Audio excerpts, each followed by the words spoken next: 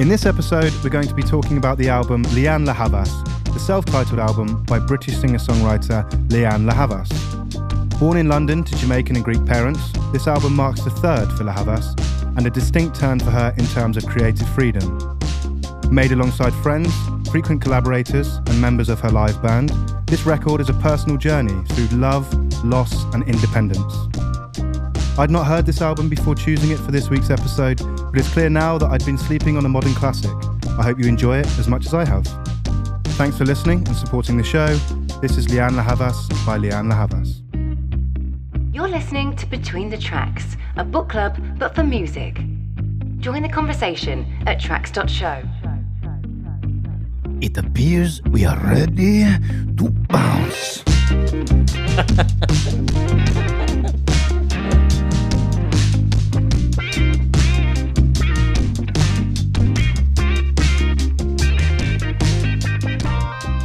Okay. Hello and welcome back to Between the Tracks. This is episode 5. We are a book club for music. Each week we bring in one album to deep dive it and go through track by track. As you heard in the intro, this week is going to be the album Lianne La Havas by Lianne La Havas. Introductions-wise, my name is Carl Lewis. With me as always is Charlie Alfie B. Fowler. Bonjour. And Chris B. Bunt. Hi, Carl. Hello, mate. How you doing? I'm very well, thank you. I'm very happy with this choice, actually. This was a nice surprise. It was a good choice, man. I'm loving this I mean, it was a nice surprise. You chose it. I'd never heard it. Oh, I see. Yeah, I so- thought you meant like you were like, Yeah, got to this week. Oh, yeah. Oh, no, yourself. I forgot. What have I done? shout out to Bun for the intro there. That was beautiful. Yep. Not a big deal, not a big deal. Not a big deal, but book Bun for voiceovers. His details will be in the show notes. Thanks. How's your week been, boys? I have had a fantastic week, actually. Nice, casual, easy, no drama, and a nice album to accompany me through. Another week in lockdown. You know how it goes. You know how it goes. How about you, Charles? Locky D. Are you calling lockdown Lucky D now? Why not? Get the hell out. I've never heard it, but I quite like it. Could Thanks. stick. It's been good. Been a really lovely, luscious week. Nice. You've been like a dog in heat waiting to talk about this album. I love it. You have not stopped messaging us saying how excited you are to talk about this. I love it. I think it's bloody brilliant. So, Chris, this is your choice. What made you pick this? Well, I do know of Lianne La Havas. I know some of her songs. I particularly know the single that she released with Willie Mason. Sorry, I keep wanting to say Willie Nelson, but Willie Mason. I thought that every time I read that, I was like, That's what I thought it was on the track. Willie N. Yeah. I'm going to say No Room for Doubt because it's a long time that I've heard it, but No Room for Doubt. Yeah, it's No Room for Doubt. That's where I first heard of her. And I just knew that this album existed, but I hadn't yet heard it. It was really good to see that it had been reviewed really, really well. And that was sort of it. That's where it came from. It was an opportunity for me to just discover it at the same time as you were. And I think that's what this show is doing for myself and for us. I mean, we were just talking about that, how invested we become in each album that we bring to the party. So I think it's been really nice because obviously normally when we bring the album in, it's something that the person who's choosing knows and everyone, it's new to the other two. But in this situation, this would be the first time it's been new for all of us, I think. Mm-hmm. I knew very little about Lianne, really. I knew of her and I knew that she was kind of doing her thing and she was out there releasing music. But I think that she's always, and not in a disservice way to her, kind of flown under the radar and has always been like kind of a releasing artist and always doing well, but not necessarily right in the mainstream. yeah, I'd say that. That's definitely the idea that's put across by lots of reviews and interviews with her. Yeah. It's funny you say that though, because I feel kind of the opposite, but then that's because I was aware of her. With an artist like Lianne, I feel like she bubbles away, but she's so nearly surface level. I was surprised if she isn't a household name. That's it though, isn't it? Yeah, that's what is surprising.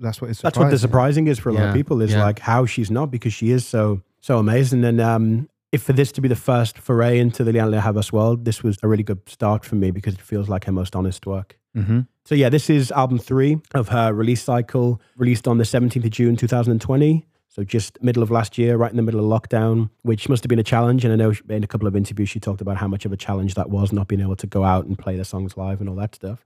Well, all of the media that we've got on this album really is a product of being in Locky D, isn't it? Lucky D, yeah.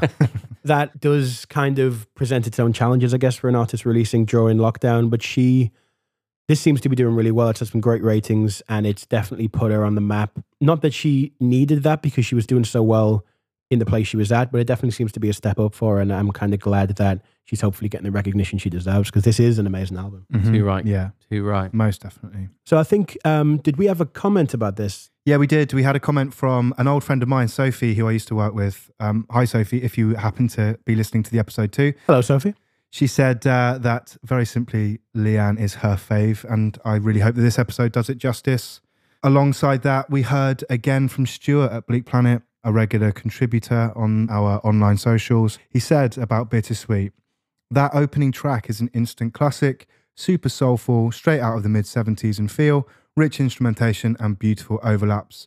Loved all the songs on this album, but especially Bittersweet. That's a pretty good lead in. So let's get started on the album. This is track 1, Bittersweet.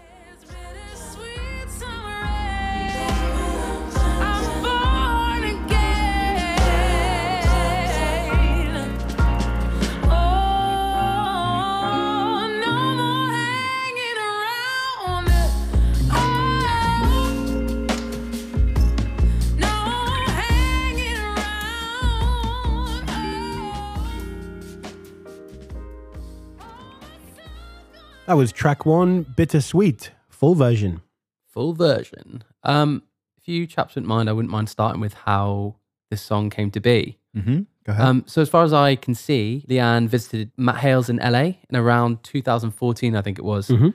And her intention was to kind of create a new sound. She was trying to create a new direction for her work. After they went there, they kind of made the basics of the song, the basis of the song. And then Leanne took the song to New York and they did a live version of this song, which never made the album. But this set the kind of ball rolling, which led to Leanne taking it to Benny Giles in London, and her band made the final version.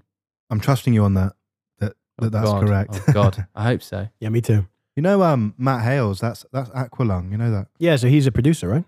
Well, he's an artist in his own right. Strange and Beautiful. To me, you're strange and you're beautiful. Yeah. That's an Aqualung song. Wow. That's who Matt Hales is. He's credited throughout this. He's littered throughout. Yeah, he really is. He really is. Littered. Littered. Obviously, you've got at the top, you've got that sample, the Isaac Hayes Ike's Rap 3. That if you're going to look for that song, we'll link to it in the playlist. But it's Isaac Hayes Ike's Rap 3. Your Love Is So Doggone Good from the album Black Moses. You can hear the start of the song. The first couple of bars is the sample, and then it breaks out into the It's so band funny. recording of it. I read in a piece that someone said, "Oh, they've sampled the guitar from that record," and I was like, "No, they bloody haven't. They've sampled a lot of that. It's a full sample, isn't it?" I think that? the start is a full sample, and Yeah. then I think it breaks out into the band playing it. But it's definitely obviously inspired by that. When she's talking about it, she said that she didn't really know where it had come from. This was a sample that I guess had been in the collection somewhere and she'd found it and they had to Shazam it to re-find it. Really? Yeah. Amazing. And she wrote the melody. I guess she wrote the top line and then found the Isaac Hayes version and found out that they're really, really similar. Oh, really? Yeah, she said it's just the way that the song demanded to be written. Yeah, almost. yeah. Well, at least it means Isaac got it right on the first pass. Well, I guess so. Yeah. I've got to mention the drums on this record, which are amazing throughout. And we were fortunate enough to get a good friend of mine, Dan C., and Leanne's drummer on Zoom for a quick interview about the tracks he played on and also his kind of take on the whole recording process. We're going to release the full interview soon. But we were talking about Bittersweet, and obviously it's such a lively song and the drums play a big part in the energy of the tune itself. I did this whole overdub part for the whole track, which is me on brushes, just doing super random scratches on the snare drum and cymbal bits, and that kind of, I think it gives it a lot of life. And it bloody does, darling. When you actually put some headphones on and listen to this song is so noisy, and a lot of the album is so noisy, filled with things like that, like an extra drum track that has a load of washes over cymbals and sticks over snares and all sorts of things, which is nuts, really. That sort of goes against a lot of the ideas about perfect recordings and things like that, because they're actually filtering them up, much like the Wilco thing that we were talking about last week about destruction and taking it away from that idea of perfection. It's really creative in how they've done that and how the process was. Obviously, she co-produced the record, so she obviously had theme in mind or an idea in mind of how she wanted the album to sound, and I think that was a big part of that, was the deconstructed, looser, more experimental side of things that she hasn't been able to do in the past. Has anyone got any info on the meaning of this? Like, did anyone dig into the lyrics and kind of get an overview of what the song's all about? It's funny you said overview then. I'd read that this is an overview for the entire album. So we've talked about concept albums a lot in the past and not got it right.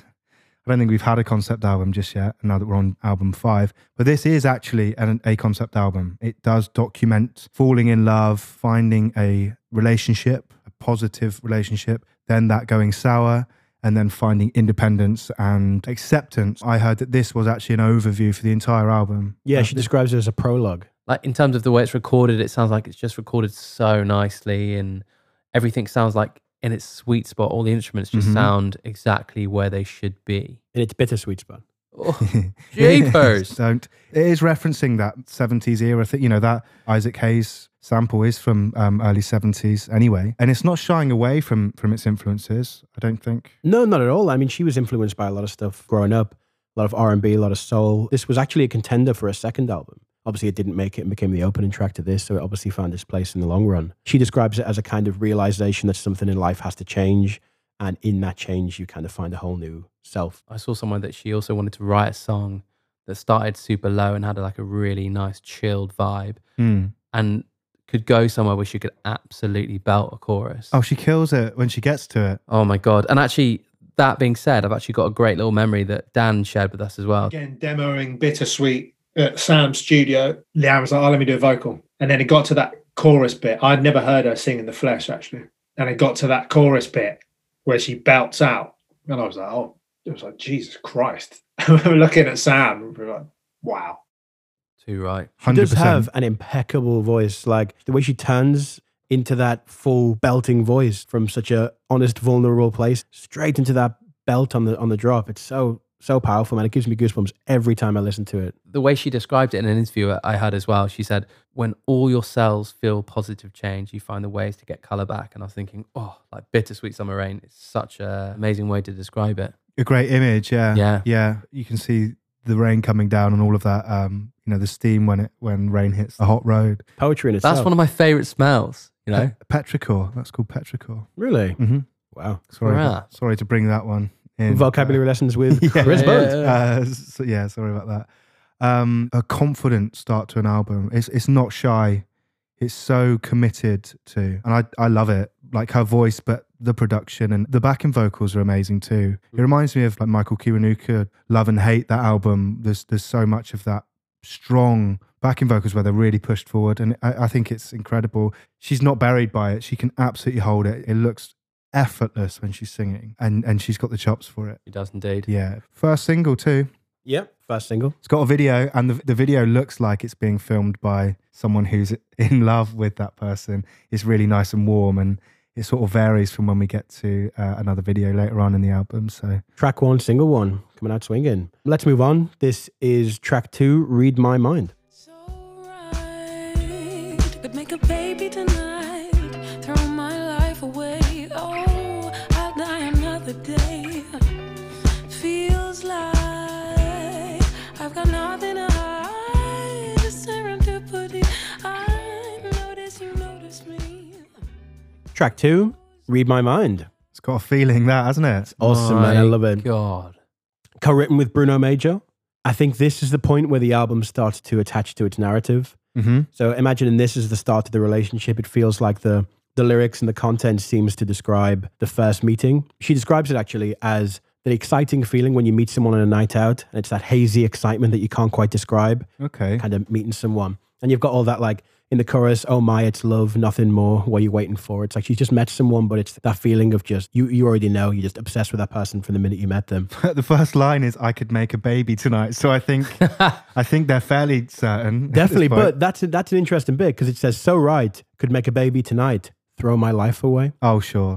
You got that, and then it's flipping cheeky, isn't it? It grooves like mad. Yeah. That fall to the floor on the kick drum Such a groove. is amazing. Mother of hell. Some killer melodies in here from her as well. That when a girl meets a boy moment where she just ramps it. Yeah. She's so in control of her own voice. Yeah. The pre-chorus as well has like an extra half a bar or something or a couple of bars in there as well. Mm-hmm. It's not just four. It's not just going along. It just has a little extension in there, and makes for really interesting listening. And Dynamically, it just does so many things, this song. The way that instruments drop in and out does so much for the vibe of the song. And it's funny, the way it's all done and the way the instruments are recorded, it just makes such an impact. You could have a song like this and produce it so far up with synths and keyboards and backing vocals, but it doesn't need that because of the way that the instruments cleverly come in and out. But if you go back to that I like that you said that. If you go back to it and listen to the end with headphones on or something and really dive into it, there are these like synth swells that are building up just at the end into the outro. And there's this really cool ad-lib bit that's so quiet where I guess it's her just singing some stuff, like just in your right ear or something. It's really, really quiet. It's almost inaudible,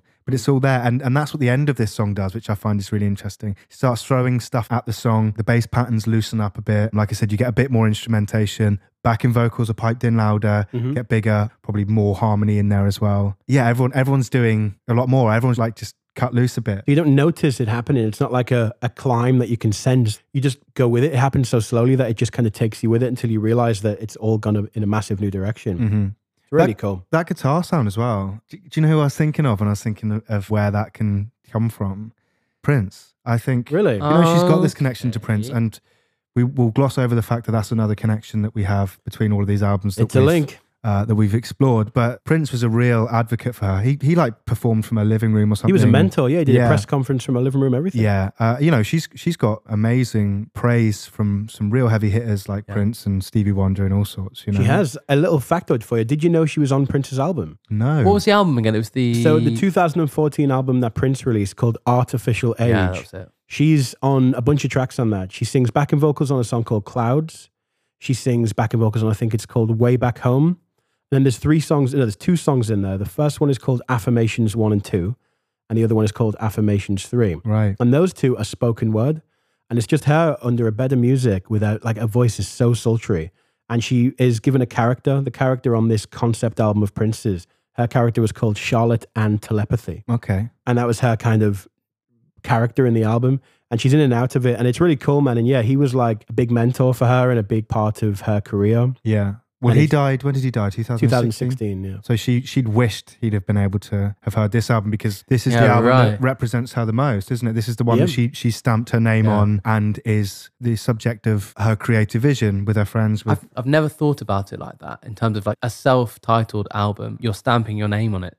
And she did it with purpose. So from the second she released a second album, she knew the third album was going to be self-titled. The first and second album, she let the label do too much dictating of how it should sound. And she inevitably felt like it wasn't enough of a representation of her. So when it came to the third album and she'd proven herself for the label, she got kind of full creative freedom and was like, this is going to be the self-title. This is going to be the album that is unfiltered, unimposed on. And I think that comes across really, really well. So yeah, let's move on. This is track 3, Green Papaya.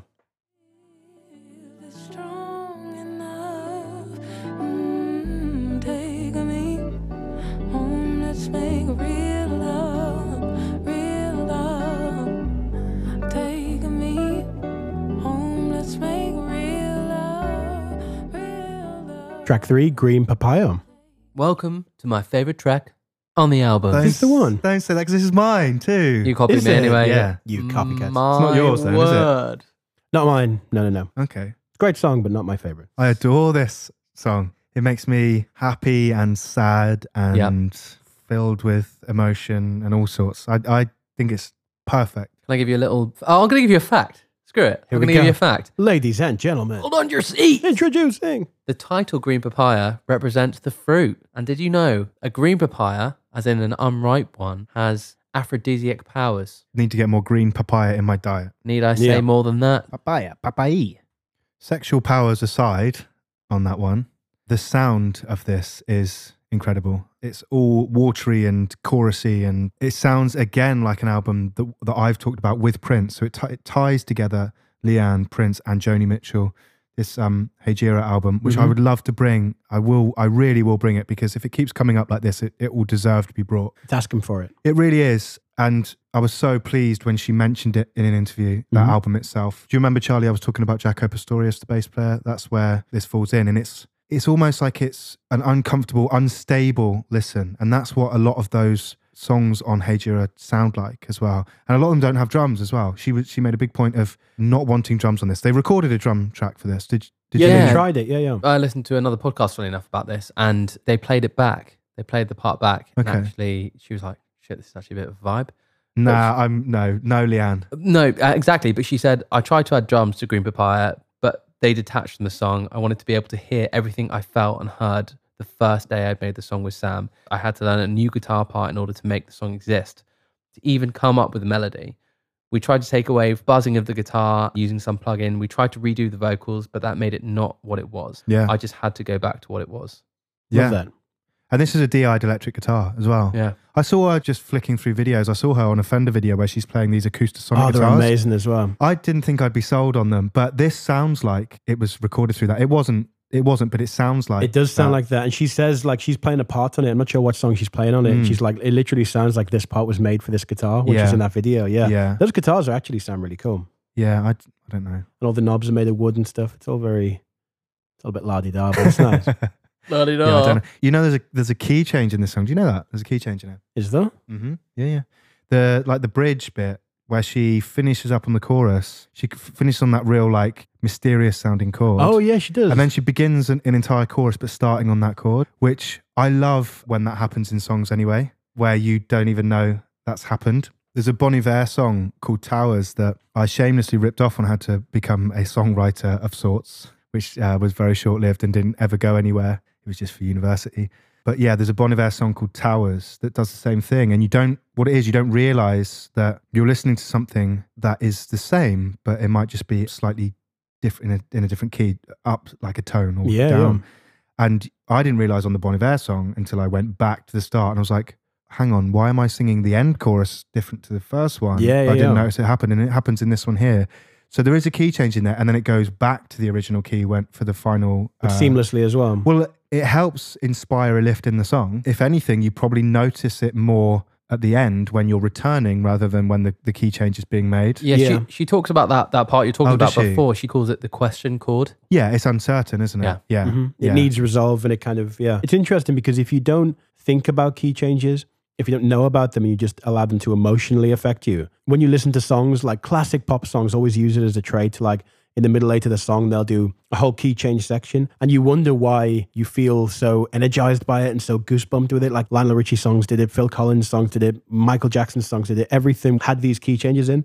To the normal listener, you would be like, oh, this just feels so good, but you don't know why. And it's normally a key change. They're so powerful as tools. And her guitar work in this song is just amazing. I've tried playing it, man. I've tried playing it, and it's a stretch. The way she plays it is an absolute stretch. That leads me nicely on to my friend Dan C. Actually had a little comment about this tune as well. He's back. He's back. He's back. Dan is back. On the tracks that I did, it was Leanne and Benny. She's such an amazing musician. She's got such an incredible ear, and she's got such a strong vision. That she does. That she bloody does. Agreed, Dan C. She really does. Like, and you can feel it in the music. You can feel how purposeful she is with everything. Some things sound loose, some things sound tight, and she does that with resolve, not lack of technique or anything like that. And when you see her play, like she's done all these different things, like the Tiny Desk from Home concert she did is just her and a nylon guitar, and all of the parts are just so perfectly played, and she's just so amazing with it, man. It's great. She's such an amazing musician. And you say that things are sounding a bit loose here and there, but it's all intentional to make the song feel a certain way, which is really cool. Yeah, it's really vulnerable as a song, and it, like you say, it doesn't have the drums. It leaves her wide open. Then you have those massive like gospel backing vocals behind her that just the backing vocals in this. Yeah, it's just so powerful, and it's that gospel thing. It's the supporting harmonies rather than the musical harmonies. Mm-hmm. They fatten her up rather than make her into a chord. Really impressive songwriting. Hang on, where are we at with the concept of this album on this song then? We're still in it, aren't we? We're still in... She's in love now. Yeah. So in terms of the narrative, she is now found that person, she's with that person, and this is the kind of honeymoon period in the relationship where it's like, let's go home and make real love. It's all very like the can't get enough of each other vibe, and the green papaya being the aphrodisiac. It's like, this is where we just literally getting it out. So this is you being enamored by somebody. And yeah. Okay. The bass part is on a Moog Sub 37, and I know you both know that I'm probably smiling because I own that synthesizer. Charlie's got two of those. So, I've got two of those. I'm sure one will be up for auction on eBay. After this podcast, he's now trying to profile his eBay listings. So I'm going to cut him off on trying to sell all of his used gear. Guys, give me a shout because I can recreate the sound. This is track 4, Can't Fight. Charlie, leave your Please call me. door. Please call me. Please call. Let me back and I'm going under. A little peace, a little love, a little this, is that enough? I can't fight away this love. I knew that I should give you up. I tried to run, but got my heart stuck. That was track 4, Can't Fight. 10 points for this one, Charlie? Hapax Lagongmanon. He's loved it. Hapax Legonomenon. Uncanny. What a cool song. What a cool song. Last single from the album, I believe. Was it a Last single, single? is that right? Didn't know that. Yep. There you go. Featured on Michelle Obama's podcast playlist in 2020. Oh, the dream. The Obama list. No dream. If shit. you make it on that, you know you're fucking... There's probably 2 Obama lists. One good, one bad. Barack. Oh, do you think Barack's is terrible? Well, no, he's got a... He's got a podcast with Bruce Springsteen. He's got to do yeah. some bad things as well as a president. I know for a fact that one of his favourite artists is Esperanza Spalding. Really? Oh, she he's- keeps coming up in the research for this. She's played a lot at the White House when he was in office. Have you seen her sing and play bass, man? What do you mean if I... sorry. what song do I always play when I'm sound checking? Do you? Dum, da-da-dum, da-dum, da-da-dum, ba-boom. He never plays that. He always plays Wolfpack. Da-da. I do play that as well. Esperanza Spalding, I Know You Know. I'm going to put that on the playlist. All right. Going in the playlist, people. She is a sick bass player. How she sings and plays those lines. Playing bass and singing is not cool. It's not easy. It's easy. Tell that to Victor Wooten. Get him on the blower. Bloody love Victor. Yeah, call Vic, will you, Sha? Hang on, we're going off on a tangent We here. are going off on a tangent. Can't Fight. Can't Fight. What a great song, man. Like, it feels so happy, but it has very serious themes going through it. It feels like at this point in the narrative, things are starting to take a turn for the worse, or she's starting to Yeah. spot red flags in the relationship. Carl, I think you mentioned when we were just delightfully ribbing Charlie there, you mentioned Wolfpack, because that was actually a reference point on this song. This is where some of this came from. It's co-produced by Muramasa, and this song in particular, her and him were listening to Wolfpack as a reference for this. Really? Yeah, it's inspired. Unintentional link of the week. Yeah, I guess so. There you Yeah, go. Yeah, so we got links. know what in, you're we got, trying to say. We got in-episode links. We've got multifaceted links across the entire podcast. I know what you're trying to say, and you're welcome, all right? The instrumentation again, I love on this. That guitar sound again. I don't know That's how. so boxy. I wouldn't even know where to start on that. Take out the box. Yeah. I can't tell if it's a specific type of guitar. I'd love to know. It's such a live sounding track as well, I thought. And I know that this album has quite a lot of that and it feels like that. But I thought this track in particular sounded very live. Don't know if you guys got that same. Yeah. From what I could gather from hearing her talk about the production of the album and the way it came about, a lot of the songs were played live in some capacity in the room. And then once they captured the moment and captured the theme of the song, they started kind of overlaying a couple of bits and redoing certain parts. That for me would be the coolest way to track anything. It should be the only way, especially if It you've should got a be the only connection with way. the band. If you've got a connection with you and your band, put it all together and play it. Surely that's the way to record an album. I don't know. Really? Do you Well, think? I don't think it has no, the I'm same pl- emotion as a performance. But I I'd feel like to do that's it note why- by note. I'm playing Ding. devil's advocate a bit, but Al Pacino. we're assigned to a certain way of making things because that's the things that we deem to be correct, isn't it? Really, it's a bit of that, isn't it? Yeah, but to get a product like this out of working that way is a good sign that things can be done differently. Yeah. I think there's better examples of a live sounding band later on, especially there's. Oh, definitely. Sometimes it just sounds like there's a microphone in the room almost. Yeah. But with here, the band do sound on fire. They do that thing again in this song where there's a load of strings hammered in at the end that gradually thickening everything. And they're gorgeous. I think they Yeah. were recorded in Copenhagen. This is the first time in any of her music that she has used strings. Really? She doesn't normally use strings at all, but she just felt like, because this song was really happy and animated and almost kind of cartoonish, she describes it, she wanted something to create some balance between the seriousness of the lyric and the song and the animated kind of happy feeling she'd given it musically. So the strings came in as a kind of bed to facilitate that. So that's kind of how that went. Let's move on to track 5. This is Paper Thin. Paper thin. If you're trying to lose, you'll never win. It's your life, but you're not the only one suffering. That's enough. That was track 5, Paper Thin. This is the first song she wrote for the album. Is it? So this was the first song written for the album. She was basically just about to go to sleep and could hear the chords in her head. And she was like, do I get up and record this, or do I just hope that I remember it tomorrow? Anyway, she got up, played the chords, and all she could think in her mind lyrically was Paper Thin. And she kept singing that over and over. And all the guitar parts were already in her head. She could feel them. And she just kept it. And every time she would get some space to herself, like on an aeroplane or something like that, she would write more lyrics to it and hear it in her head and almost paint this canvas in her head of the song. And then she took all of that to the studio and it all came from a jam. She was just playing the chords and the band all kind of filled in the parts behind her and they tracked it. So this was the first song technically written for the album. Great tune. I put like Timeless and Beautiful and Parisian. I put as one of the things. Did you? I feel that, yeah. But Could funny be on the enough, Amelie soundtrack. yeah, totally. It reminds me of the first time that I heard Lianne La Havas ever, which was when she was walking through the streets of Paris, singing a song called No Room for Doubt. It's a really great video if you haven't watched it. We'll put it in the show notes. We'll put it in Don't the show worry about notes. But yeah, it's wicked. But it kind of had that same back to her and a guitar vibes. Do you not think when you hear that song when she's walking through Paris and you've got all of the street noise and the people talking and like she's walking by restaurants and stuff like that and people are referencing the fact that she's there and stuff like that. I feel like a lot of this album has that quality where it almost exists in an environment. Flipping great Yeah. shout. Yeah, for sure. It's very approachable because it feels like you're almost there with it. Yeah, this is the song that leads that. Oh, the Because it is so unpolished almost, isn't it? You know, her voice is cracking here and there and her voice is paper thin, you know, I'm sure that's a creative decision.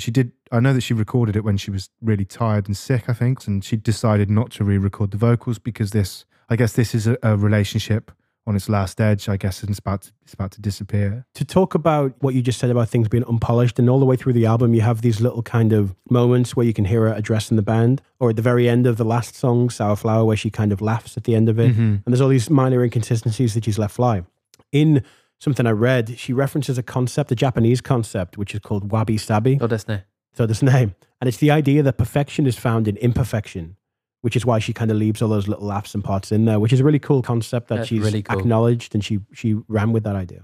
In terms of where the narrative gets to at this point, it's again showing some cracks in the relationship, people starting to close off in the relationship and starting to be more cagey with their emotions and your heart's wide open, just give me the other key. It feels like the relationship's starting to take a turn at this point. But I think that's also reflected in the instrumentation. The way that this song is put together is really sparse, especially the guitar parts and things are way less accurate. And sometimes a chord is slid into slightly wrong or slightly sharp and hits the wrong notes and things like that. Almost coming apart at the seams. Yeah, and if you compare this drum track to Bittersweet, and it is a different drummer. I know we've talked about Dan C, but the drummer on this is a guy called Homer Steinweiss.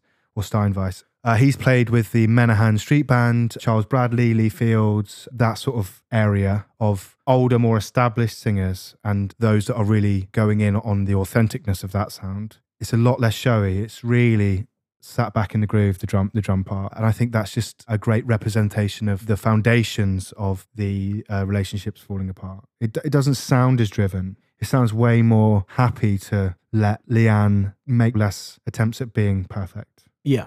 It is just there. It's just sort of like going, okay.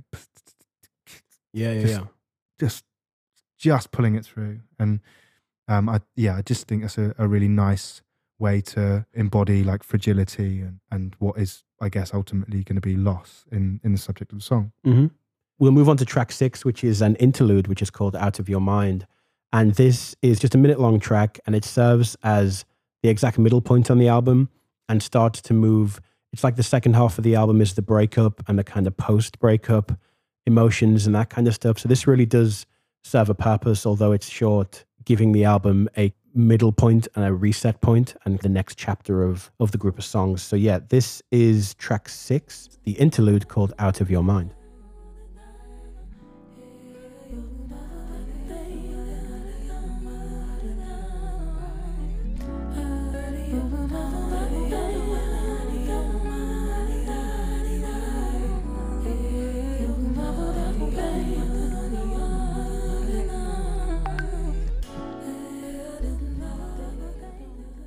So there it is. That's track 6, the interlude and the transitional piece from side A to side B and, you know, chapter 1 to chapter 2, in my opinion of the story of this. She said in an interview with Annie Mac, she said it's going from a good place in a relationship to the more foreboding and serious stage. Ah. But it's like an inner monologue piece, isn't it? She's saying the same thing over and over. Yeah, but it's all kind of layered on top of each other. Yeah. It's as if she's saying this to herself within her mind. All these words are swirling around within her mind. I think that's how I hear it. And then as well, you know, something that we didn't talk about with Paper Thin is that the interlude is tacked onto the end of the video as well. So they must be related. You know, Paper Thin must be displaying the end of the relationship, And then when we get to this interlude, it's very clearly that transitional period or the cutoff point for saving that relationship.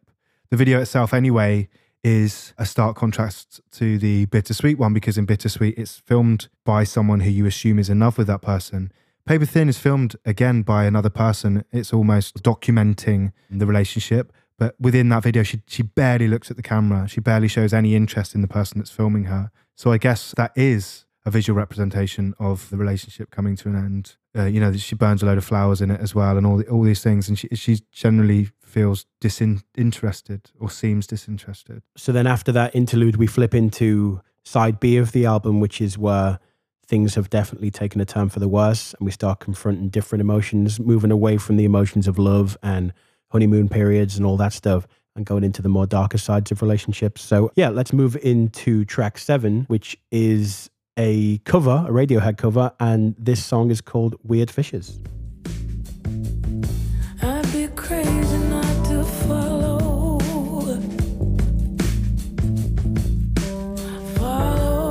where you lead your eyes. They turn me. That was track 7, Weird Fishes. Like I said on the top, a Radiohead cover. No one going to take that? Yeah? Well, all I can think about is that I have actually seen a weird fish before. Have you seen Weird Fish? Yeah, guppy fish in Cornwall when I was a young enough. Guppies are mad, aren't they? Yeah, but I used to go fishing with my sister in this weird rock pool set up. I don't know why it was weird, but it was.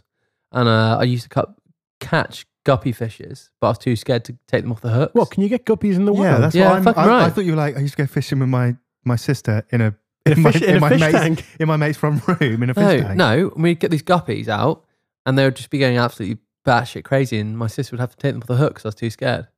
Mate, I thought guppies were just like machine-made fish that you just catch. You're like, nothing like that lives in the sea. They bloody do. Are we thinking of the same fish? Probably not. If you're saying, right, pull up a guppy fish. Right. Fush. Now, let's talk about the song While Charlie Looks for Guppy Fish. So that was a cover, a Radiohead cover that Leanne decided to bring in. From what I can gather, the reason she put that on the album was because at the time she couldn't really write anything that represented these emotions in the way that that song did, especially having her own version of it. So they just went ahead and recorded it and put that in. And it does illustrate the point we're at in the album and the point we're at in the relationship. To talk about the way it was recorded, because this was the first song they'd ever played together as the new band, as the new arrangement of people. And I think that's been quite important in the formula of this album. I think this album, if that session didn't go well, I don't think this album would have the same musicians on it, maybe, or be approached in the same way. And they recorded a live session of it at 123 Studios in London, which became the official music video for the song. So if you go look for the music video for this song, you'll see them all in that room. So that same band, different take, is it? So same band, same take, but Leanne redid her vocals in Right. an overdub because obviously she's got the drum kit right Okay. behind her. It would just Yeah, be yeah. a nightmare to mix.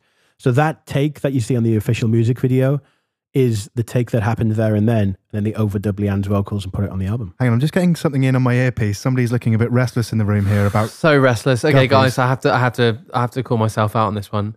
Goby fish. Goby. A goby fish. Mhm. What does that look like? It Let's looks have a bit look. like this, Carl. They look even more insane. What the fuck? I know. Look at the state of that. I know, exactly. That's why I was so scared to take it off the hook. Oh my God, look at Yeah. that fucking But thing. like, I was a young nipper, and this little guy was on the end of my line. Are they ears or hands?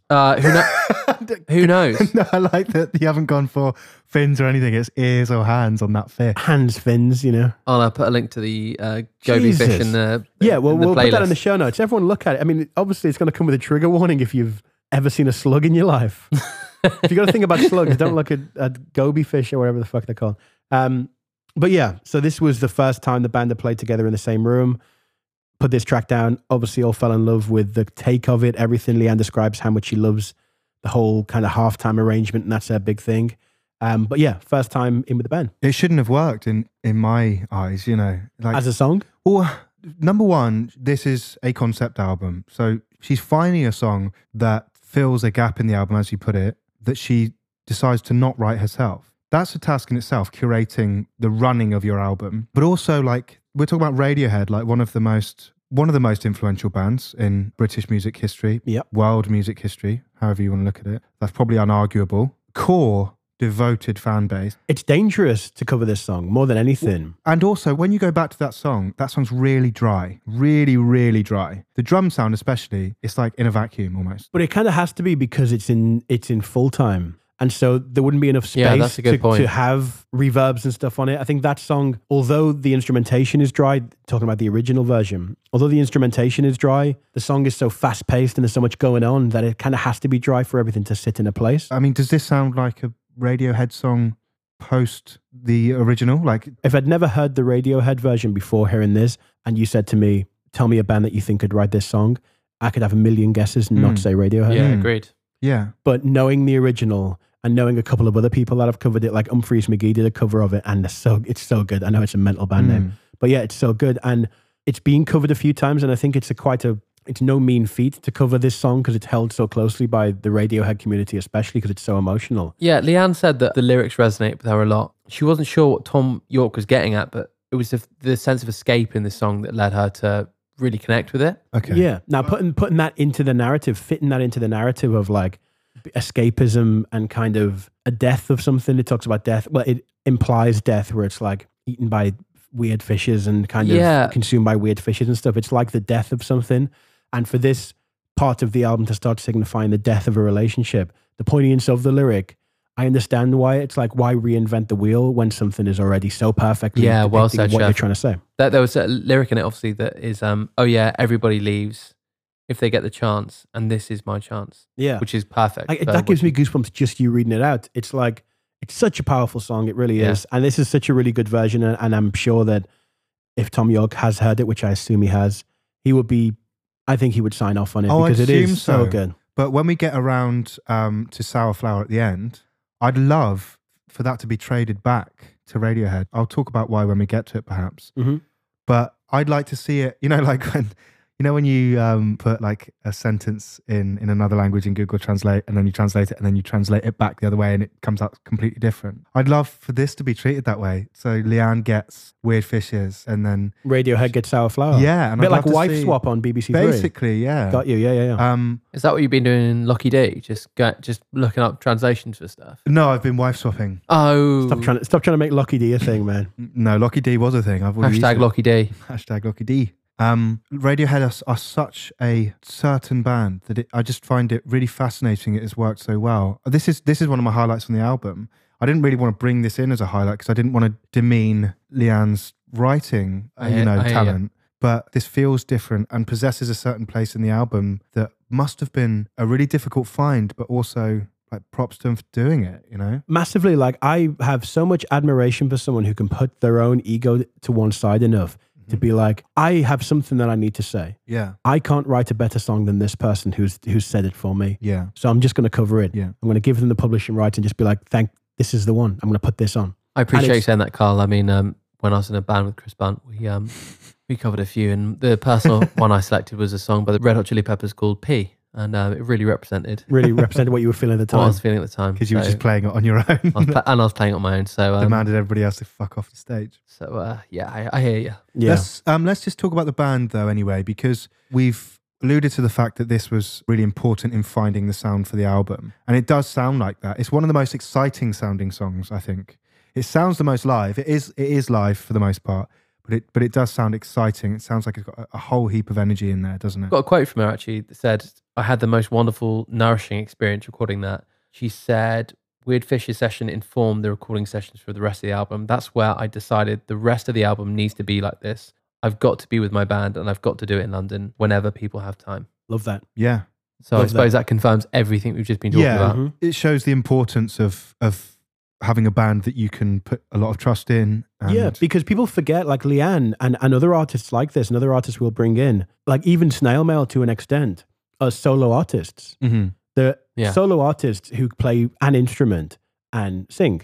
So you have to put trust in all these people and to make a cohesive body of work whilst having different musicians in every day, different producers in every day, which happens a lot.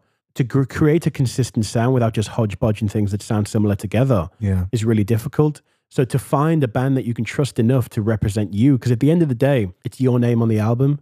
The band could do a terrible job and no one would ever really, the public would never really know. So she has to have some trust in these people. And I guess this was the defining moment for her where she was like, I love these people and I love how it's working, and I think I'm going to love this album. I could talk about this one all day, but I'm happy if you want to go on to Please Don't Make Me Cry. Yeah, this is track 8, Please Don't Make Me Cry. My fingers are crossed. I show you my prettiest scars. They make us whatever we are. But please don't make me cry. Oh my baby, all these reasons why. That was track 8, Please Don't Make Me Cry. Please, for the love of God, don't make me cry. Don't make him cry. I've seen it before. It's not pretty. Yeah, it's not pretty. It's not big and it's not clever. It's a personal favourite of a friend of ours who got in touch, Alice. Alice Asbury. Good old Hello, Alice. Hello, Alice. We miss you. What a gal. She said, I love this Lianne La Havas album. Made me smile when I saw you were doing an episode on it. It was pretty much my go-to for all of autumn. Loved Please Don't Make Me Cry. There's a really beautiful piano session on Radio 1 of it, which I would recommend. So go out there and find that. We'll link to it. Also said, I suggest you guys take a listen to the song Woman by Neo, which also features Lianne from last summer. It's a great tune. I think you guys would like it. Dreamy vocals all round. So thanks for getting in touch on that one, Alice, and hopefully we'll see you for that pint soon. This one's at the top of your list, near enough. Yeah, this is Carl? definitely one of my favorites on the album. It's a toss-up between this and Bittersweet. When I made the notes for the album, Please Don't Make Me Cry was my favorite. Throughout today, when I was listening to it just a few times before we came into the show, Bittersweet took over just because of those drops just before the No More Hanging Around bit. But this is definitely a tied first. It's a banger. For me, it was just more straight down the line of a tune. Yeah, I mean, it's a loop. Yeah, I put in my notes, it kind of feels hip-hop like or R&B in its feel in terms of it's a looped song. And after listening to the songs before this, it didn't do it for me in comparison. It's interesting how this song came about because she wrote it with a guy called Nick Hakim, who she describes as one of the best songwriters out there. She says she always obviously grew up with the R&B influences and she was a massive fan of Lauryn Hill and all that stuff, and she references her so much in interviews. And what had happened is that she'd reached a bit of a lull in her creative output, and so she decided to fly to New York to work with Nick Hakim and garner some inspiration from him. And she describes how they got together and just the song just came out to them. Initially, it was very stripped back, but then everything that Nick put into the song, be that the organ sounds or the Rhodes sounds or the guitar parts, she said everything he added felt right, so she just kept it.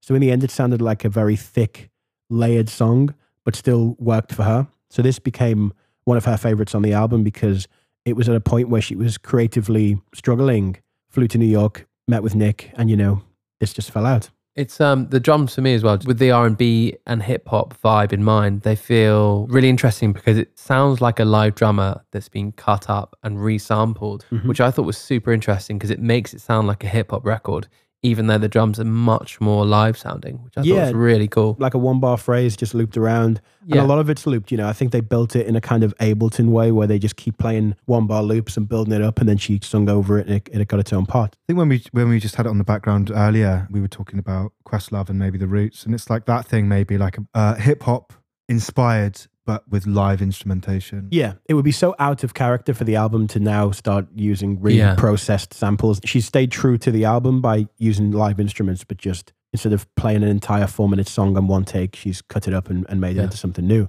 which is really cool, man. It's a new exploration, and it's definitely something that comes from inspiration from her growing up. Also, Jordan Rakei did a really cool remix for this song, which is definitely worth checking out. He did it for her and it was released. It's really cool. I've got some parts of this song that I really do like, although I'm sort of with Charlie in that it doesn't necessarily occupy one of my top spots here on the album, but there's some amazing moments on this song. The release in the bridge is so nice. There's this amazing bit with this built harmony in the background when we're in the bridge. It reminds me of Thundercat in them changes. It's got an amazing bit of that. And then it's almost like swelling into this darkness. And then there's a little turnaround with this really tinkly piano, almost tinkly synth that has this amazing echo and delay on it. And that's my favourite bit. One of my favourite bits of the album, actually. And then they also, around that as well, they also go into like a false ending. Yeah. Where it feels like it's about to finish. Then and it almost resolves. It almost becomes happiness and contentness, and then the drums come back in. But this song has a struggle like that, and I think that's representative because the lyric, in terms of spinning this back into the narrative, The whole "Please Don't Make Me Cry" part. It's again dealing with the lasting moments of the relationship where they're kind of struggling and it's getting very emotional and getting very sad. It's very emotionally bipolar at this point. The end, like you say, where it does that false ending where it sounds very happy. You're like, oh, maybe this is going to end on a good note. Then it goes back into that sadder place. But yeah, definitely fits in the album. It's so well placed in terms of where we're at in the relationship and the narrative up to this point. So with all of that being said, let's move on to track 9, which is called 7 Times. You didn't pay your rent, so I guess you'll be leaving. You made promises that you won't be keeping. Oh, you can't spend my love. I'm living for free now. What used to be means nothing to me now. All night, all day, all night. Okay, that was track 9, 7 Times. I'm just going to reel off a few facts for you guys because there's quite a few on this that I have. Why break the habit of a lifetime, Charlie? Here come the facts, guys. And this time I'm bringing them with force. So it's the only tune that was written in a day or two from scratch. And it was written in Real World Studios in Bath, which is Local. Just up the road. Have you been there or not? No. I've been there. It's Yeah, you went with weird. university, didn't you? Yeah, I did. And Peter Gabriel, it's his studio. He's got a little outhouse studio up in the, almost like up in the woods, and we walked up to it. It's the most insane little... Was he in? He wasn't there. Dappy was in, but not... No. It really was Dappy recording that day. Really? Yeah. Also, sorry, one more thing, which I thought was really cool. So she'd woken up that morning because there's obviously accommodation at that studio too, which is really cool. It's an amazingly tranquil little spot outside of Bath. And that morning she'd been listening to Milton Nascimento and Destiny's Child. And this was is what was given birth to after that. Yeah, because Nelson Nascimento is a Brazilian artist, right? Like samba. Yeah, exactly. Tropicalia. Tropicalia, exactly. It's a perfect merge of R&B and that Tropicalia Brazilian samba music. And this is one of my favorites as well. Yeah, me too. And in terms of narrative, seems to be the breakup moment. Everything's done now. And you've got I guess you'll be leaving and all that stuff. It's kind of over. The third act of this album, though, is about her regaining herself out of the back of a relationship, I guess. Yeah, kind of re-falling in love with yourself. Yeah. And maybe that's where that Destiny's Child influence comes in. Ladies, leave your man at home. Yeah, I mean... Tell him, chef. She comes in and she says, you didn't pay your rent, so I guess you'll be leaving. Get the hell out, yeah. Get out. And rightly so. Get out. Here's one for you. I don't know if this is true or not, and I actually don't know how to say the word, which is really embarrassing. In a Bible, what is it's spelled P-S-A-L-M. Psalm. Yeah, right? So apparently this is, the name of this song is taken from a Psalm 119. I heard that. But I don't know if I believe it. Feels like a stretch. Thank you, yeah. 7 times a day I praise you for your righteous laws. And I read that and I was like, I don't know. I get it. I did see that too. And I was like, oh, you know what? Yes. I feel like there are going to be natural connotations to everything. Yeah, and so whether she was inspired by that or not, but it is interesting nonetheless. She describes this song as her Blue Cantrell moment, like her kind of very, I don't need no man moment. She describes it as the ongoing process of self-care and getting back on your feet after a bad thing, which in this case seems to be a breakup. There you go. Blue Cantrell, Sean Paul. Blue Cantrell. Oh, I love that. Shanna Paul, as you... Drums in this song again. Massive shout out to Dan C. There's a Jamie Woon session that I talked to Dan about in his interview that I did with him, and it's such an amazing live performance. And this song really reminded me of it, which I really think you should go and check out. I'll put it in the show notes, obviously. The album's so well recorded. Such a groove, this. Oh, it's amazing. It really is. And when I talked to Dan, it was very clear about how clear Leanne's vision was for what she wanted to hear and the way the album was recorded. I remember for 7 times she came in and Eve, the bass player, and we just did some takes. And she was like, it sounds too perfect. We need to mess it up. It got to the point. I was like, how can I mess this up and make it even more, it pushed me to be kind of a bit weird with it. But that's what she likes. She likes the personality. I think you can sense that across the whole album as well, that she's very much owning the album and owning the creation of it. For sure. Before we leave talking about those drums, I love how propelling they are. They're just like, there's so much kick drum in it. It's like... Yeah. Maybe that's what the main bit of it is that really makes it flow like that. There's a D'Angelo song like that called 1,000 Deaths that does that on Black Messiah. It's like It's a solid Yeah, groove. yeah. Undeniably catchy groove. but almost sloppy and running around the beat all the time. You know, that's my favorite part of this song, as well as the actual feel. I mean, talking about that Brazilian influence as well. It's You can feel it, can't you? Especially in the sound of the guitar, yeah, it's almost like a celebration song, really. Like this, which it a lot of feels- that music is. Yeah, it feels like that. It feels like a realization of a thing, and again, regaining yourself out of a relationship. Definitely. Yeah, totally agree with that. There's also that cool snare sound, isn't there? Yeah, it's really cool. I believe that is Dan with a hi-hat on the snare drum. Oh, on the bit that sounds like a reversed snare. Yeah, I mean. exactly. Yeah. That'd be- I remember him mentioning that. Maybe that's Or- what's done, and then it's kind of a reverse reverb on it that makes it give it that snap on the way in. No, do you know what? I think it isn't. I think it's a technique of his. Really? They mention it in another interview on this podcast I was listening to, and they're like, Dan does this amazing thing with the cymbals. So I believe that it is just a technique. Let's get him back on the line. Dan, we're calling you in. We're Dan. calling you in, bro. Dan. No, I'm joking. Hello? Yeah. Oh, there he is again. Dan, nice to have you on. I don't know why I sound like Paul McCartney. Hello. I invented drums. Well, yeah. that's a real up song right at the top there, but it only hangs around for this song though, doesn't it? Really, It does, yeah. I mean, the next one is quite an empowering song, but yeah, she's definitely got a lot of confidence in this song. And after the relationship soured, she's like, yeah, no, I'm done with this, and you need to get the hell out of my place. Yeah. Super interesting melody, amazing delivery, amazing creative choices, like how you would come up with a melody like that and put it in there. It's just incredible. Fuck, lads, we haven't even talked about jazz flute. Oh, Oh, there is a jazz flute in there, isn't there? How often do you get to talk about flute? Is it? I read that it was cut up and put together, but No, I don't reckon so. No, I think there's a guy in there with a suit with the white collars of his shirt sticking out the bottom yeah. of the jacket. He's got one of those really thin mustaches like the guy from the Addams Family. And he pulls it out of his sleeve like Ron Burgundy and Anchorman and just starts nailing it. There's no mic in the room and they have no idea how it got into the desk, but it did somehow. And there's a track just there with it with no microphone. there you go. And then he just floated out like Santa up a chimney, just blasted out the room. That sounds about right. Well, Gareth Lockrane, if you are listening, the flautist on this one, please get in touch. If Carl hit the nail on the head there. Yeah, Gaz, if I can call you Gaz, hope you don't mind. Let us know how that went down. I feel like I've nailed it, so if it's right, don't get in touch.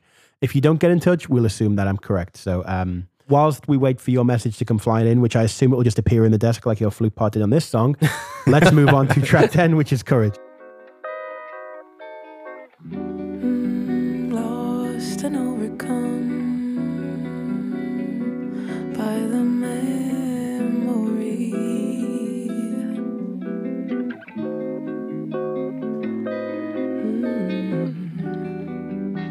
of everything we were. That was track 10, Courage. What a beautiful Absolutely, number. man. This is like so up there for me. This could easily be placed on Grace by Jeff Buckley. Ah, Aye. Got real Jeff Buckley vibes from it. The haunting guitar and the real delicate vocal and some of the melodies. But do you think then by association with what he's doing on some of the stuff that is in this vein, he's harking back to sort of 60s powerhouse female vocalists? This is almost where that sits for me. Possibly. It's all about delivery, isn't it? You can take homage or give homage, but it's about the delivery. And to me, content matter and maybe not so much, but delivery in this song for me is very Jeff Buckley. Just it's you and your guitar, and you can have them in the palm of your hand just by singing with a guitar. Yeah. Not many people can do that. yeah, it's true. It's so vulnerable in the production again, isn't it? Like just her sat in a bed of beautiful stereo guitars, playing parts that are intertwining around each other. I know this sounds mad. I know this sounds completely mad, but this sounds, I wrote this in my notes. I'm looking at like, what? But I had to say it sounds like it's recorded in London. It has this like autumnal English feel. I can't put my finger on it. I Really? know that Yeah. sound weird. That is a brave shout. I know, I know. It's But brave and it sounds weird because it was recorded in LA. was it actually? It was Complete recorded in LA, yeah. Fuck. And the whole song was written in 10 minutes. Cool. I'll literally, guys, it's been an absolute pleasure. Ladies and gentlemen, Charlie Fowler. Thanks, guys. What you're saying is then it didn't even get a stopover in London. Didn't It even get sent there, no. Like I say, So- really London vibes on this one. So what I read was that during one of the lower points of Leanne's time, shortly after she'd broken up with her partner, a friend gave the album Courage by the artist we mentioned before, Milton Nascimento, which inspired her to write this song. The album was obviously called Courage, and this song is called Courage. How the song came about was that she was in a bit of a, obviously with the breakup happening and stuff, she wasn't too focused on music. And the label were panicking about her output while she was in that place. So they sent her to a writing camp in Los Angeles. And she was there with a bunch of different musicians and she wasn't feeling too inspired. So she called a friend of hers, a guy called Joe Harrison, who also plays bass on Paper Thin on this album. And she asked him to come into the studio. She asked everyone else who she was writing with on this writing camp to leave. Just her and him in the studio. And within 10 minutes, this song fell out. And that was it. This song was born. Cool. Yeah, what a way to come out of a writer's block. Yeah. In terms of the style of the song, though, she's talking to herself, I guess, in order to find the courage within herself to get through this. Yeah, she's embracing her own newfound loneliness. Yeah, which makes this a song that is really addressing another person. So this is only her within this song, whereas we were just in 7 Times, where she's still talking about that person. But at this point, she's not. And I guess when we get to Sour Flower in a second, that definitely feels like there's a breakthrough. This is almost like your interlude between 7 Times into Sour Flower, almost. Yeah, to occupy the narrative, it's like 7 times they've just broken up and she's like, we're over, how about you get all your shit and get the hell out of the house? Yeah. That person is gone and she's now licking her wounds, leaning into the loneliness and then the sudden change of now being on your own and the emotion and the loss of the other person and stuff like that. And this song seems to signify that point where she's now officially on her own. Uh-huh. Doesn't the instrumentation just echo that perfectly as well? Definitely, The loneliness of it, it's just her, and it is just her. You're so right. Yeah. I guess then with that being said, it does lead into the feeling that you get from Sour Flower in a second that we'll get to. Yeah, it kind of leads perfectly into that song because that song has a slightly different feel. I come away from the last song and the album as a whole feeling quite neutral, and I think she feels quite neutral about the whole thing at the end. It's not necessarily everything's okay now. It's more an everything's gonna be okay album where she comes out the end of it being, I've addressed these issues and I think everything is gonna be all right. So like a level of acceptance then. Yeah, she's accepted what's happened and she's accepted that things will be okay, but they're not there yet. I guess she doesn't give quite as much time to this third phase of being, of her feeling. Exactly. It's just the last couple of tracks where she's now in this space. And I think the last song, which we'll play right now, is the to be continued moment where it's like, I've reached this point, it's over, and I think I want to be okay, but there's still some work left to do. Well, then that's a great primer for what the next album might be. Exactly. Then. And it is a sign of hope. It's a very hopeful album, although it has obviously themes of loss and stuff like that. Okay. So let's carry that conversation on in just a second. This is track 11 and the last track on the album, Sour Flower. If you need me, I'll be home. When I'm hot, when I'm blue, I'm not crying over you. When I cry, now I'm free.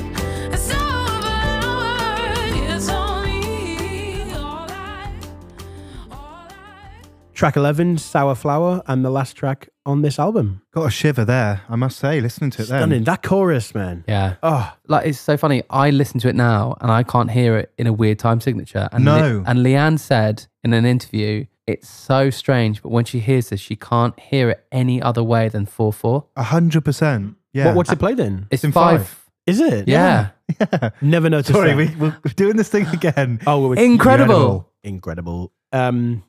Shout out Newton Faulkner. That's a deep cut reference. If you get that one, holler at your boy or whatever the cool people say. Hello, your boy. Oh, is that all right? Well, there you go. And so you didn't know. It didn't feel like it was in Absolutely not. No, an it odd didn't time feel like signature. that. No, it feels actually really straight to me. That song is a real easy to digest song for me. I really love it. That's the weird thing about it though, eh? Yeah. Because it's in 5. Love that. I'll be counting that out next time. 10 points for this one. It's a word. He's loved it. Hapax legonomenon. 10 points for that.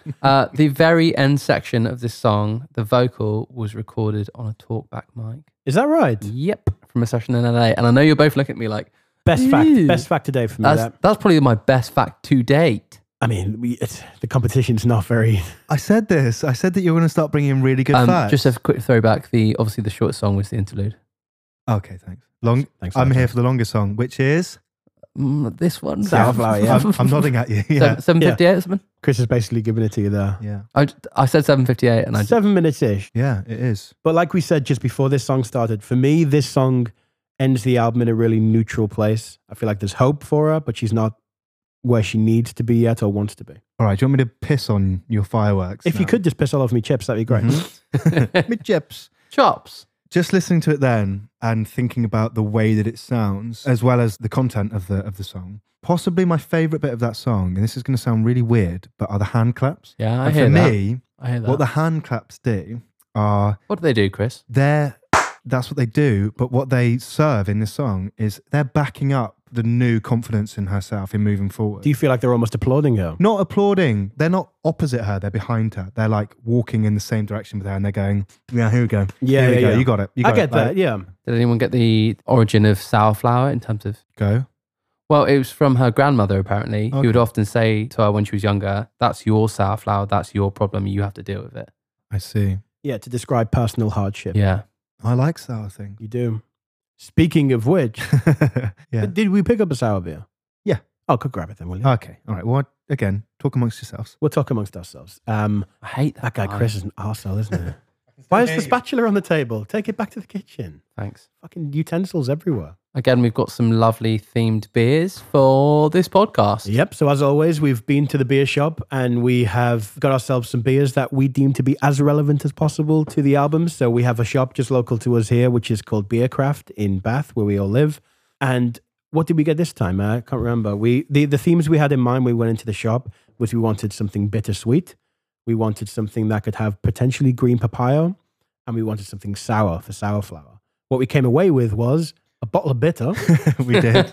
We got, Can't wait for we that. got a bottle of bit from Dawkins. Great. Bristol's Best, so Bristol Brewery. We've got a bit from Yonder called Flying Wonder. That is Over a Yonder. sea buckthorn. We had those last time, didn't we? Yeah, That we was did. We've had- Radstock, did you say? God, how do you remember that? It is Radstock. Well done. Check me out, ladies Sea and buckthorn gentlemen. because Get that- on. there's your flower element, a little sea veg, I think, sea buckthorn, I guess. You say a little sea veg. Yeah, we'll talk about this in a minute. And then, Goby fish. Oh, we got Northern Monk here. This is That's a sour as well. it's a sour. Yeah. So we could only find sours. We couldn't get anything with green papaya in it. But, you know, What's the strawberry plum sakura fruited beer? Sakura being what in Japanese, Charlie? Jelly blossom desu. Hey, so desu ne. Cool. So let's have the sour then anyway. But yeah, go on, crack it open, mate. carry on talking as you were. So that kind of wraps up the album. Did anyone else have anything to say on Sourflower before we start doing the closing notes on the album? Well, I did talk about it before in that this is what I'd like to hear Radiohead take on, because this sounds like late era Radiohead as well with me. Yeah. Like probably after In Rainbows from what Weird Fishes comes from. Yeah. This is more like King of Limbs era stuff now. And she's playing with these time signatures and you don't even know it. you know? Yeah. And a really interesting guitar part. I will say, I mean, we haven't gone right into the song itself as we might have done elsewhere, but this is one of my favorites too. I think her vocal performance is great on this. It's probably the best chorus on the album for me. And finishing on a sort of 7-minute song as well. All praise. It did it all for me, this, as a finisher. Yeah. I really, Yeah. really enjoyed that. As a, Me too. There's some great unison singing. So instead of harmony, I love it as well. Yeah. Like in the choruses become really strong. Again, if we're going to go into that clapping thing where people are backing up Leanne, where, you know, friends are backing up the friends in the band. Singing in unison with Singing a in unison, exactly. big support role. Yeah. 100%. Yeah, good call. 100%. Very cool creative choices in there. Yeah. And I would love that, like what you say about the Radiohead thing. And it'd be great if, I know BBC Radio 1 do it with the Live Lounge, where it's like each time you come in, you have to do a cover of someone else's song. Yeah. And I always adore those covers and watching people reinterpret people's songs. So maybe next time Radiohead are in Radio 1, I do this song. And they might go, Head this on. one is for Chris Bunt. they might. 1, 2, 3, 4. They might. They If, might. if Tom York 5. ever acknowledged me, that would be my life's work done, I think. Yeah. Yeah. What an amazing coloured beer. It is, isn't it? Look at that. Red old Yeah, rock. cow. That's a red robin. Thanks, mate. So yeah, so that kind of wraps us up on Lianne La Havas's third album, Lianne La Havas. I would say an amazing choice, man. Great choice. Something I might not have gotten to anytime soon because it just has flown under my radar. Yeah. Now that one's gone, though, I'm excited about the next one, to be Well, honest. I'm going to do a quick cheers before we... Should we do a cheers? Hold on. yeah. Cheers to... I've got to say a massive thank you to Dan C. Oh, okay. for- Let's cheers down. See Yep, then. Yeah. Dan, thank you so Quickly. much for coming on, man, and giving us that There you interview. go. Really helped out. Cheers for that. Dan. Cheers to that. Cheers to Lianne La Havas. Yeah. An amazing album and so well done with it. I'm so glad that you got to express yourself in the way you've always wanted to without any outside influence. So congratulations on an absolutely amazing album. For sure. Chris, awesome choice, man. Be that random or be that calculated. Well done. As is the theme of the show, we pick an album each week, bring it in, break it down track by track. We all get one chance each and it moves around in a rotation. So Chris was this week. It now moves on to Charlie, who is going to look after next week's album. So Charles, have you picked it? I have indeed. Excited to see you guys' reaction. Why? It's a self-titled album again. Okay. Oh, I don't want to do another one of those. 2011, 2011, good year. and it is James Blake's self-titled album. I James can Blake. get on board with that. Very good, very Yeah. good. Mate, And I'm so excited to There's get a into lot. it. There's a lot to go through with him. I'm How happy do you with guys that. feel about that? Ooh, baby, yeah, man. Great on that. I just honestly, that name and the whole thought of it, I couldn't wait. Solid choice, man. Excited for that. There we go. So, to anyone listening, that's Charlie's choice for next week. We'll link to it on our website, but please do go away, listen to the album, absorb it. If you have any comments or any questions or any thoughts or theories, drop us a comment or a voicemail. You can do it on the website, which is www.tracks.show or www.betweenthetrackspodcast.com. Go there, leave us any comments, thoughts, wherever you might have, and we'll bring some of them into the show and make it a discussion as always. So again, thanks to everyone who's been involved in this episode. Obviously, Dan C. for doing the interview with us, Charlie for doing that interview. This is Between the Tracks. We are the book club for music. We have a Patreon if anyone wants to help support the show or do anything like that. We don't want to litter the place with adverts and nonsense. So if you enjoy what you hear, we'd love a bit of support. We're going to build into the Patreon that if you are a patron, you can start suggesting albums that we can bring in on the show. And you can be the people that start to control the show. Every now and then we'll bring one of those albums in. So yeah, with all of that being said, thank you for the support. We've reached 2,000 streams now, which is a massive milestone for us. So thanks for all that support. It's been really cool, more than we could ever have expected in this tiny little room with three friends talking about music. My name is Carl Lewis. This is Chris Bunt. Thank you, Carl Lewis. And this is Charlie Fowler. Thanks, Carl Lewis. No worries. You're very welcome. We will see you all next week. There's only one thing to say, my darlings, and that is, you know what? Cheers and gone. Amazing. Thanks for listening to Between the Tracks, a book club but for music. Written, produced and presented by Carl Lewis, Chris Bunt and Charlie Fowler. Intro and outro music by Ross Chapman and Samson Jatto.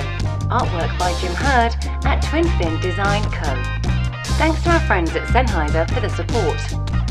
If you've enjoyed this album and can afford to buy it directly from the artist, links have been added to our website.